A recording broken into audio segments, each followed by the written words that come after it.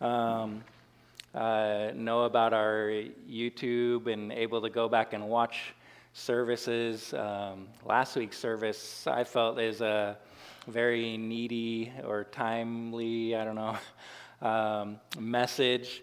I think every Sunday is very important, but then there's messages that come on your heart like, oh man, if we can grasp the power of our words and what we say about ourselves or think about ourselves or to others and all of that. So there's a lot of powerful wisdom in the book of James, and that's why we're going through it. And so it's just, watch every video that our church puts out, but really watch last week's, okay? If you only watch one. And if you're joining us today on the live stream, we're glad you're with us today, and I'm grateful of you joining us, and we pray that you be blessed by the ministry today. And as I was reading James and picking what verses, there's so much wisdom, and what we've called this series is Practical Faith for Practical Living. How do you want to be a Christian and live out your faith? This is some of the most practical advice or teaching that we could have. And so it's hard to whittle down, which one are we going to talk about, all right? So this week, I was reading through, and James, there we go. Sorry. I have to have stuff in my mouth, and I have a big old Lifesaver that's taking up more room in my lips than I can handle. So, man, you have a pastor that'll say whatever, so I'm not embarrassed to tell you that. I'm struggling right now with it, but we'll get through it here. So I'm reading James 4, and come across verse 9, and I don't know what your Bible says, but my translation's the New American Standard. I like to read that. And James says, "Be miserable and mourn and weep." Be miserable? That's not the Christian message. Come on, James, what are you saying here? I'm thinking we need a powerful and encouraging statement. And he gives a lot of wise advice and great principles to live by, but now he's telling me I need to be miserable. I thought we were always supposed to be smiling, and the joy of the Lord is our strength, right? And a cheerful heart is good medicine, but now James is telling me to be miserable. Wow. So that's our message today. I made a sermon title for it. You'll see it in a little bit later. To be miserable. God wants you to be miserable. Amen? Oh, hey, you got an amen. Yes. So it is a little bit strange. So let's back up and let's see if we can figure out what James is telling us to do. So starting in verse 1, he says, "What is the source of quarrels and conflicts among you? Is not the source your pleasures that wage war in your members? You lust and you do not have, so you commit murder. You are envious and you cannot obtain, so you fight and quarrel. You do not have because you do not ask. And you ask and you do not receive because you ask with wrong motives, so that you may spend it on your own pleasures. You adulteresses, do you not know that friendship with the world is hostility toward God? Therefore, whoever wishes to be a friend of the world makes himself an enemy of God. Ooh. Or do you think that the Scripture speaks to no purpose? He jealously desires the Spirit which He has made to dwell in us. But He gives a greater grace. Therefore, it says, God is opposed to the proud, but gives grace to the humble. Submit, therefore, to God. Resist the devil, and he will flee from you. Draw near to God, and He will draw near to you. Cleanse your hands, you sinners, and purify your hearts, you double-minded. Be miserable and mourn and weep. Let your laughter be turned into mourning, and your joy to gloom. Humble yourselves in the presence of the Lord, and he will exalt you. Powerful stuff. In these 10 verses, there's a few different topics that we could that could be discussed. Conflicts. Conflicts are caused by jealousy and coveting, and when you do that, it causes more sin. We could talk about prayer and how we don't ask, so God doesn't give. Or we do ask, and the way in which we ask it is with wrong motives, as if we're, going to spend it on our own pleasures. We could talk about friendship with the sinful world as hostility towards God. We could talk submitting to God and resisting the devil, or getting closer to God. All of those are great themes, great topics that we can really dive deep into. But overall, the topic of this paragraph is how our sin puts a division, puts a separation between us and God and others. Sin is the source of our conflicts. It's the source of our selfish motives. It's the wedge that divides our relationship with God. The devil tries everything he can to drive that wedge and get us apart from God. But God. If you look up that phrase, but God, there's so many times in Scripture where a principle is being taught, and then the writer will say, but God, and goes on with a powerful, and we're going to read that in Ephesians 2. He fights for us. He gives grace that is greater, James says in verse 6, than all of our sin. Ephesians 2 says, but God, being rich in mercy, because of the great love with which he loved us, even when we were dead in our trespasses, made us alive together with Christ. By grace you have been saved through faith. God made a way through sacrificing his Son, Jesus Christ, for us to be able to overcome sin and to win the victory over it in our life. After James lays out these consequences of our sin, after he tells us of the power of the grace of God, he then tells us how to obtain that grace, how to reconcile our relationship with God. He gives us 2 words. And that's what I was going to make my sermon topic slide. Be miserable. And it has a little window of rain, when it's pouring down rain and you can't do anything outside. It's miserable. And then I find some people like the rain and sitting and watching it rain. Like, you guys are miserable. No, just kidding. No, it's fine. I grew up in Washington but I was on the side that it didn't rain very much. Seattle rains constantly. But I chuckled a little bit when I read James's words here. What is he getting at?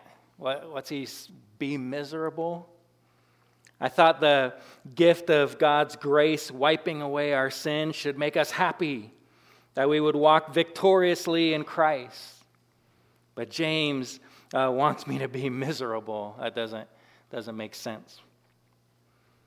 No, this is actually not the 2 words that I wanted to focus on today. These aren't the 2 words that help us to reconcile our relationship with God. The 2 words are found in verse 10, the last verse of this paragraph. And James says, humble yourselves in the presence of the Lord, and he will exalt you. He will lift you up, your Bible may say.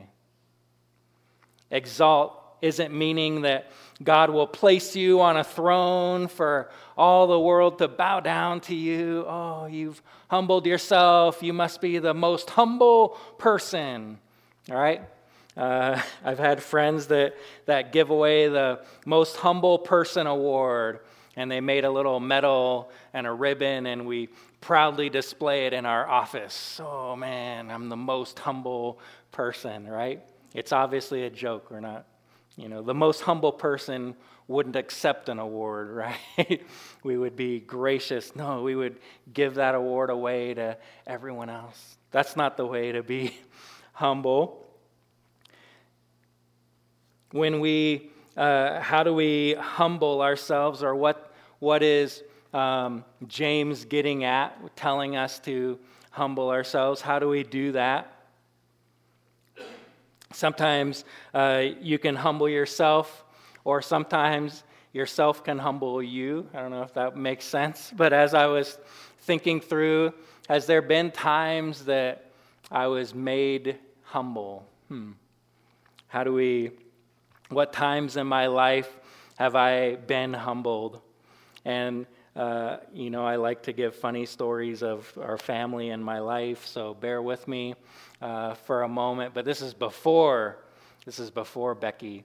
But I was in college, and I don't mean to brag because I'm the most humble person, but I played college basketball. I know. It's a really proud thing in my life that I made our college basketball team, and it was really cool to be the talk of the college. Like, wow, okay, look at the basketball team, man, they're awesome. And I would strut around in our matching, warm-ups, whatever, and we were really cool. And I remembered, I'll tell you the truth later, but let me tell you the story. But this one particular day, I'm thinking I was really cool, and the girls' basketball team is playing before the boys, and I'm on the front row of the bleachers, and I have a basketball, and I'm just being cool because I'm awesome, and I'm dribbling the ball, and I'm looking really, really awesome, and and really proud of myself because I'm a college basketball player. That's a big deal. Whether you know it or not, it's a big deal.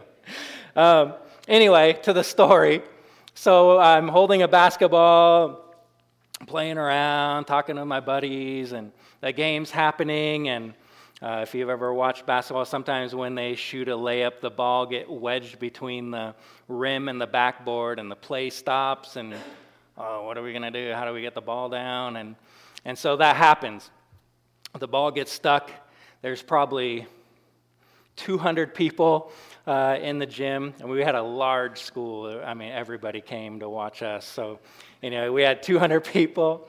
I'm sitting I'm the closest one to that basket, and I have a ball. A friend of mine is kind of across the gym, and he's smarter than I am, and he says, in his mind, not out loud, but he says, well, if you just throw the ball up and you can knock the other ball out, and it would be a really simple and fast solution, okay? I was being cool, and I was sitting there with a basketball, just what they needed to solve this problem. And so, the basketball's stuck, and the game kind of pauses, and everybody's like, laughing, whatever. And my friend's like, Kev, get the ball. Oh, okay. So I didn't think about throwing the ball up. I thought I can jump up and tip the ball out. So I drop my ball and run out to the court in front of 200 people. And I can't jump, we'll tell you that much. And so I come running up, I jump, missed it. Everybody laughs, like, I can do this, And I jump up again and I miss it. Everybody's laughing, and by that time someone else had got the ball and walked over, and I was like, and I kind of walk away. I didn't go back to my seat. I went to hide somewhere. I was humbled. I was humbled whether I did it to myself or myself did it to me. Okay? The moment of, wow, I'm on a college basketball team and I'm awesome, just went down. The truth is, I tried out for basketball in junior high, never made it. My high school basketball team there was 2,000 kids in our school. I had no shot at making the high school basketball team. I went to college in Ellendale, North Dakota. It's an hour south of Jamestown, and there was maybe 300 students in the whole school. The town, it's really small. And the reason I was a college basketball player is because they didn't have enough people. And so the coach actually came to me, would you be able to play and, let our guys have a little bit of a break once in a while? Oh yeah, coach, I'm in for you, man. Let's go.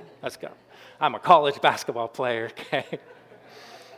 I had a couple other stories last night. I don't know if you guys lay up late at night wondering what you're going to say the next day, but I was trying to think through an example of me humbling myself, and it all revolves around when I think I'm cool, and I'm not. There was multiple times where the coach loved us and the team. We were awesome. We're still friends now, but there would be times in the game where the coach would get fired up and this guy made a mistake, and the coach throws down his stuff, looks at the bench. I'm gonna replace that guy. Who am I gonna replace him with? And he looks at me. No, he can stay in. Coach, I'm ready to go. He didn't think I was ready to go. So humbling ourselves, okay? James is not teaching us about any of that, although those moments help us to stay humble and not allowing the pride to build up in us. But getting back to the Bible, this topic is one that Jesus taught over and over. And we learned early in James that James quotes a lot of Jesus and his teachings, and James is the brother of Jesus. He was with him often and became a leader in the early church. And so he passes on the teachings, many teachings of Jesus.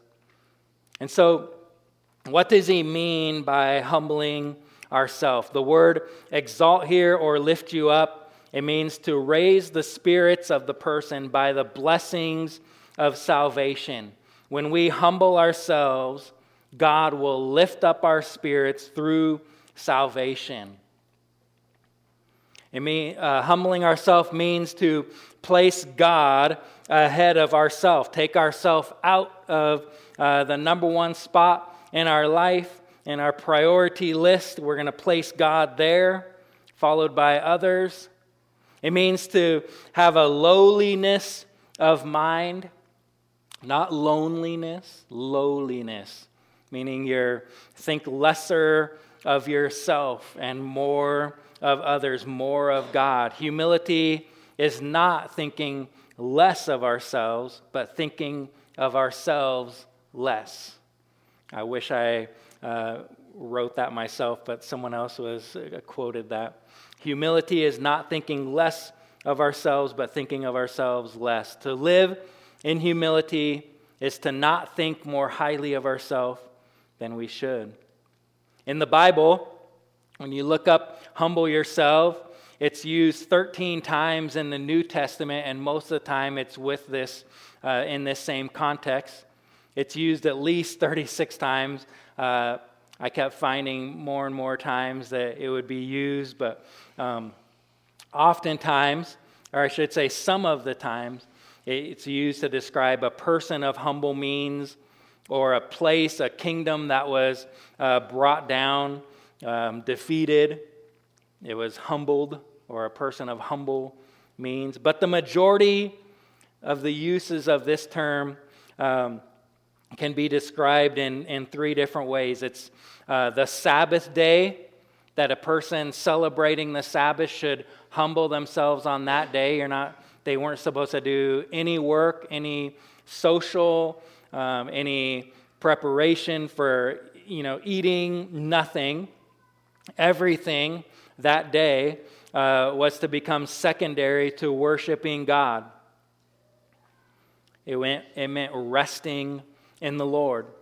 Another use of the phrase is how we should prepare ourselves to pray and to seek God. 2 Chronicles 7:14. You guys probably have heard this one before. If my people who are called by my name will humble themselves and pray and seek my face and turn from their wicked ways, then I will hear from heaven and I will forgive their sin and will heal their land. This verse fits right along with what James is saying, and we're going to discuss those steps later. A third use of the phrase is directing us to submit to God. In 1 Peter 5, verse 6 says, "Humble yourselves, therefore, under God's mighty hand, that he may lift you up in due time." So, kind of a silver lining, a similarity throughout all of these scriptures is that humbling yourself is key to overcoming our sin. We must recognize that our sin is wrong. It may be fun, but it doesn't make it right. We must understand that the consequence of our sin is eternal death, and that separation from God is the result of sin. As I stated earlier, God has given us a way to be reconciled. We must acknowledge our need for a Savior, and each of these steps is humbling. To say, man, I messed up big time. I see that I've hurt myself, I've hurt other people, I've offended God. How do I fix this? Jesus, I'm sorry for the sin in my life, and I ask you to have mercy and forgive me. All of those things are humbling to say, to speak, to pray. But humbling ourselves is necessary for salvation. Repentance is the first step in salvation. It's the feeling of conviction of our sin, the sorrow of offending God, the turning away from our sin and turning towards God. An interesting note is to look at how people in the Old Testament would show their repentance. Humility, related to that word, is the word humiliate, which we see in our world is a very negative term. When someone is humiliated, they're kind of feeling degraded. It's not it doesn't have really any positive, right? It's very negative connotation. But we see examples of people in the Bible who would purposefully humiliate themselves to show repentance. They would put on sackcloth and ashes for a period of time. They would sit in one spot, or maybe they would walk around town to show an outward symbol of one's inward condition, repentance of sin. Sackcloth was a garment made of goat hair, okay, kind of like burlap would be nowadays, is kind of a good, similar picture for you.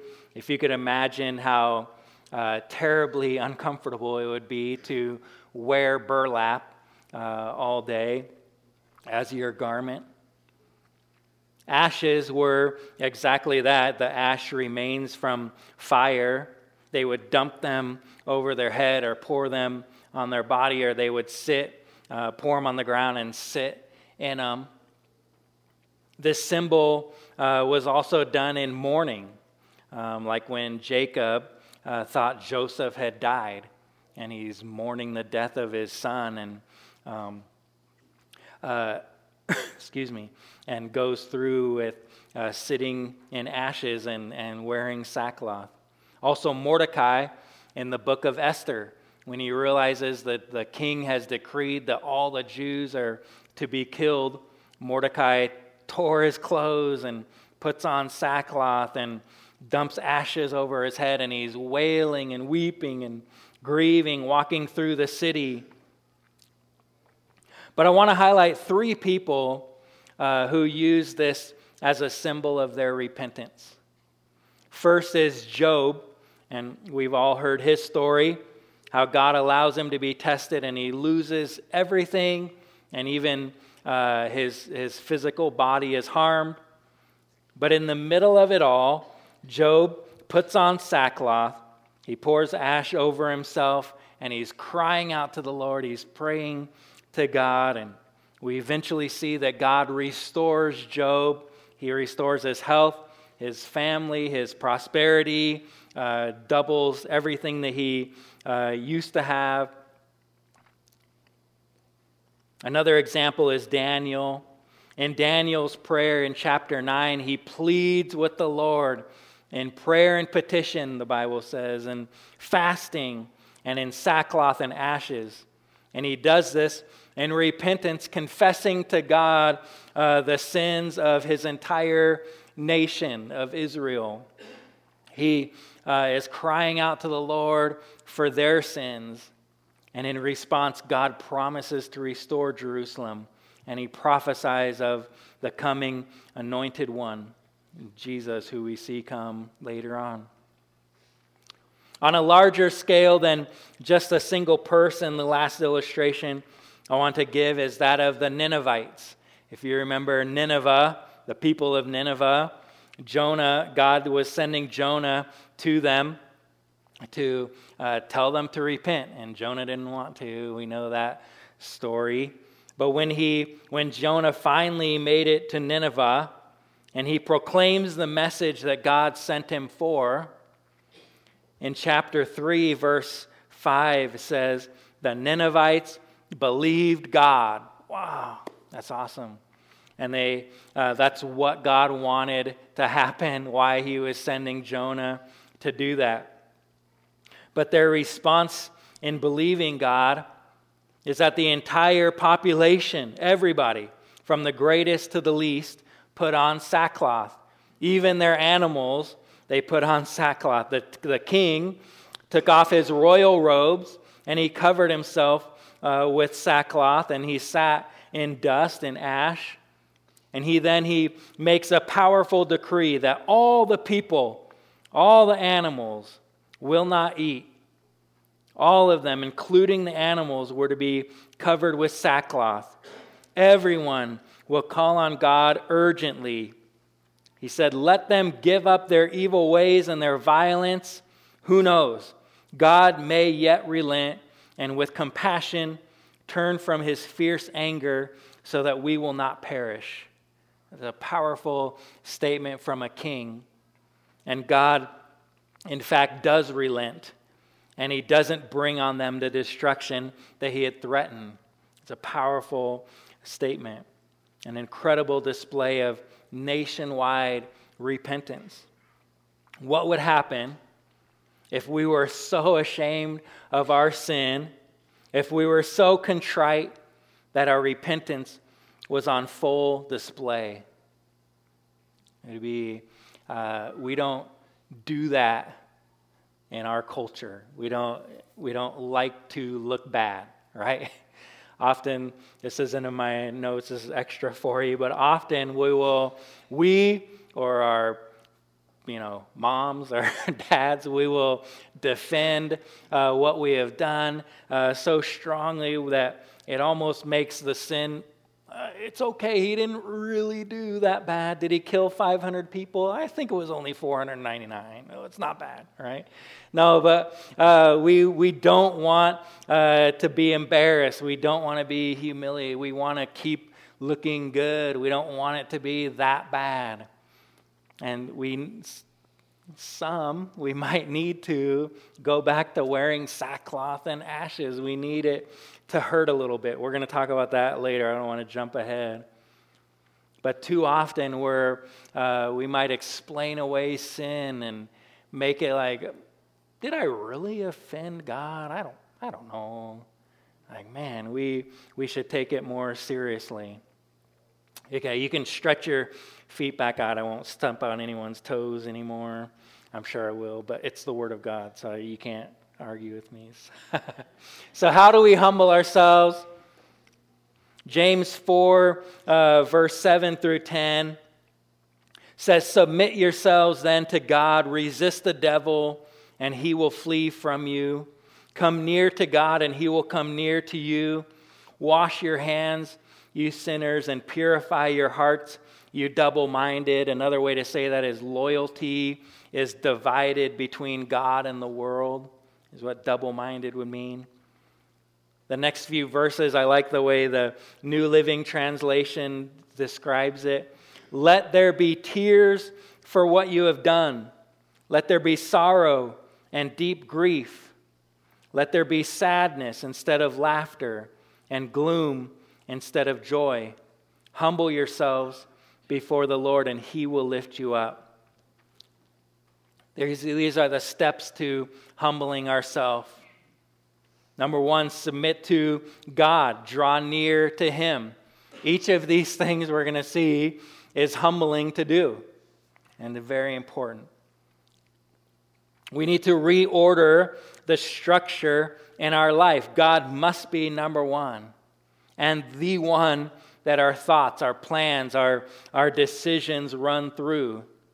You may have made that decision before, and you need to do it again. Sometimes our priorities will get out of order, will get mixed up, and our self slowly begins to take over the number one spot, and we think, oh, this isn't a big decision to make. I'll just make it, right? And pretty soon our priorities get out of line, and we need to realign them.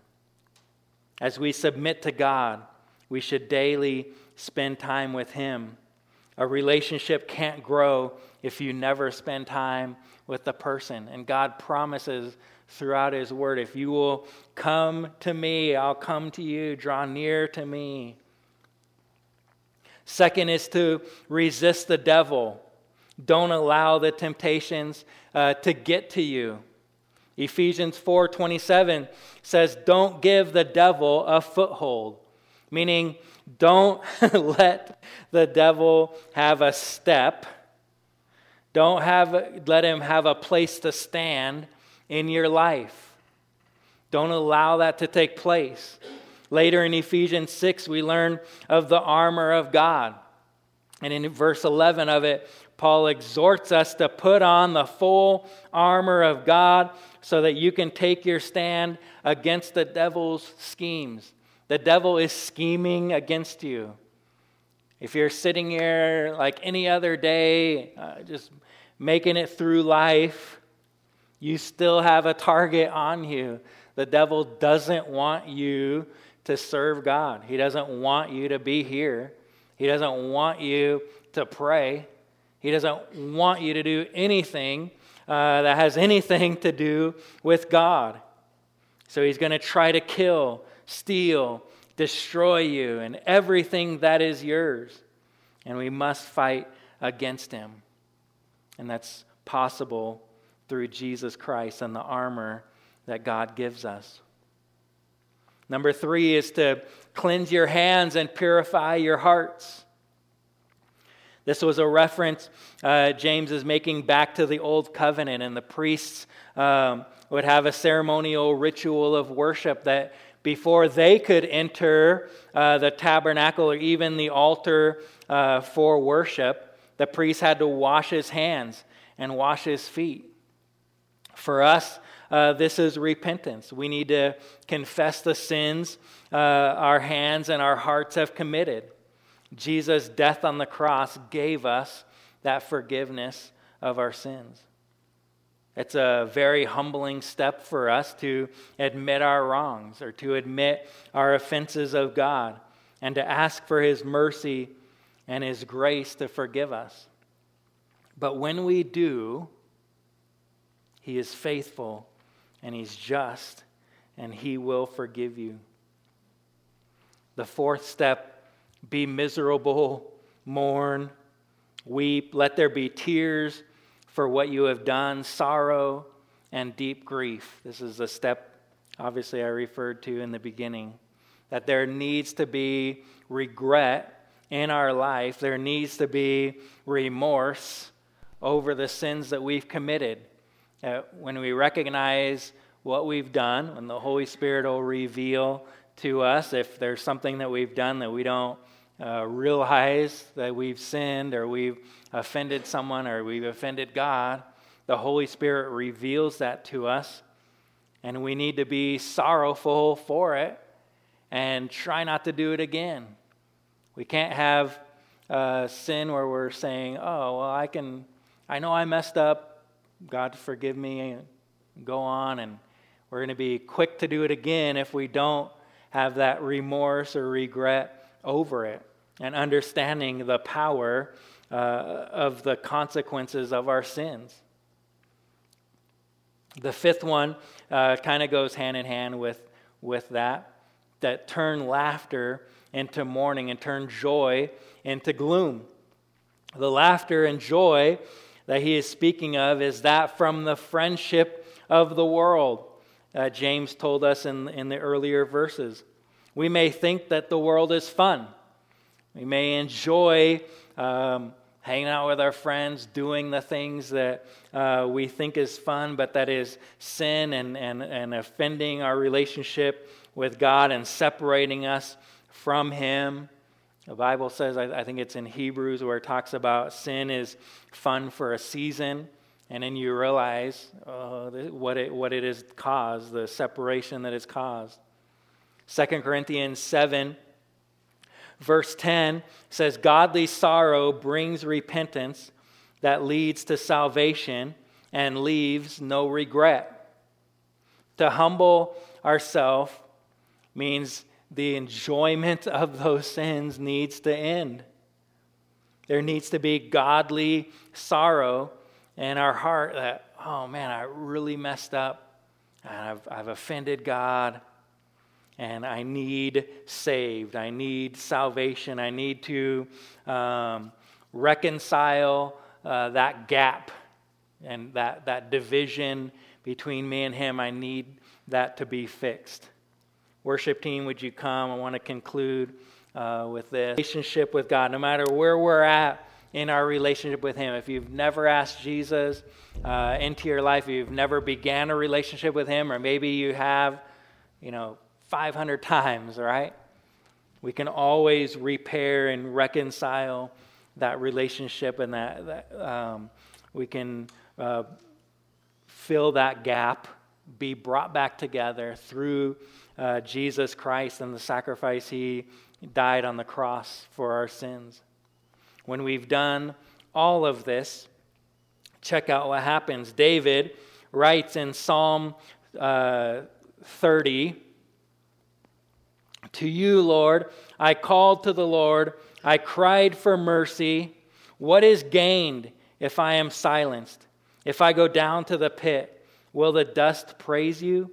Will it proclaim your faithfulness? Hear, O Lord, and be merciful to me. Lord, be my help.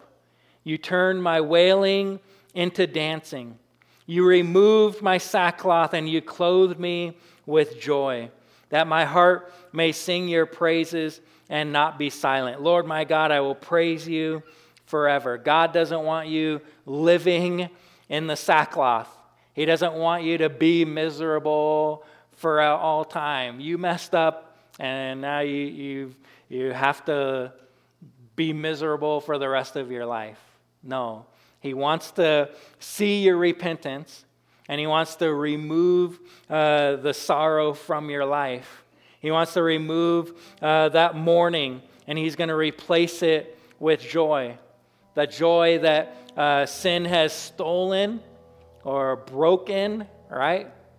The joy of serving the world is exchanged for the joy of the Lord, and it's a much, much more fulfilling joy. It's much more fun. The joy of the Lord is of the redeemed. It's powerful when we can exchange that.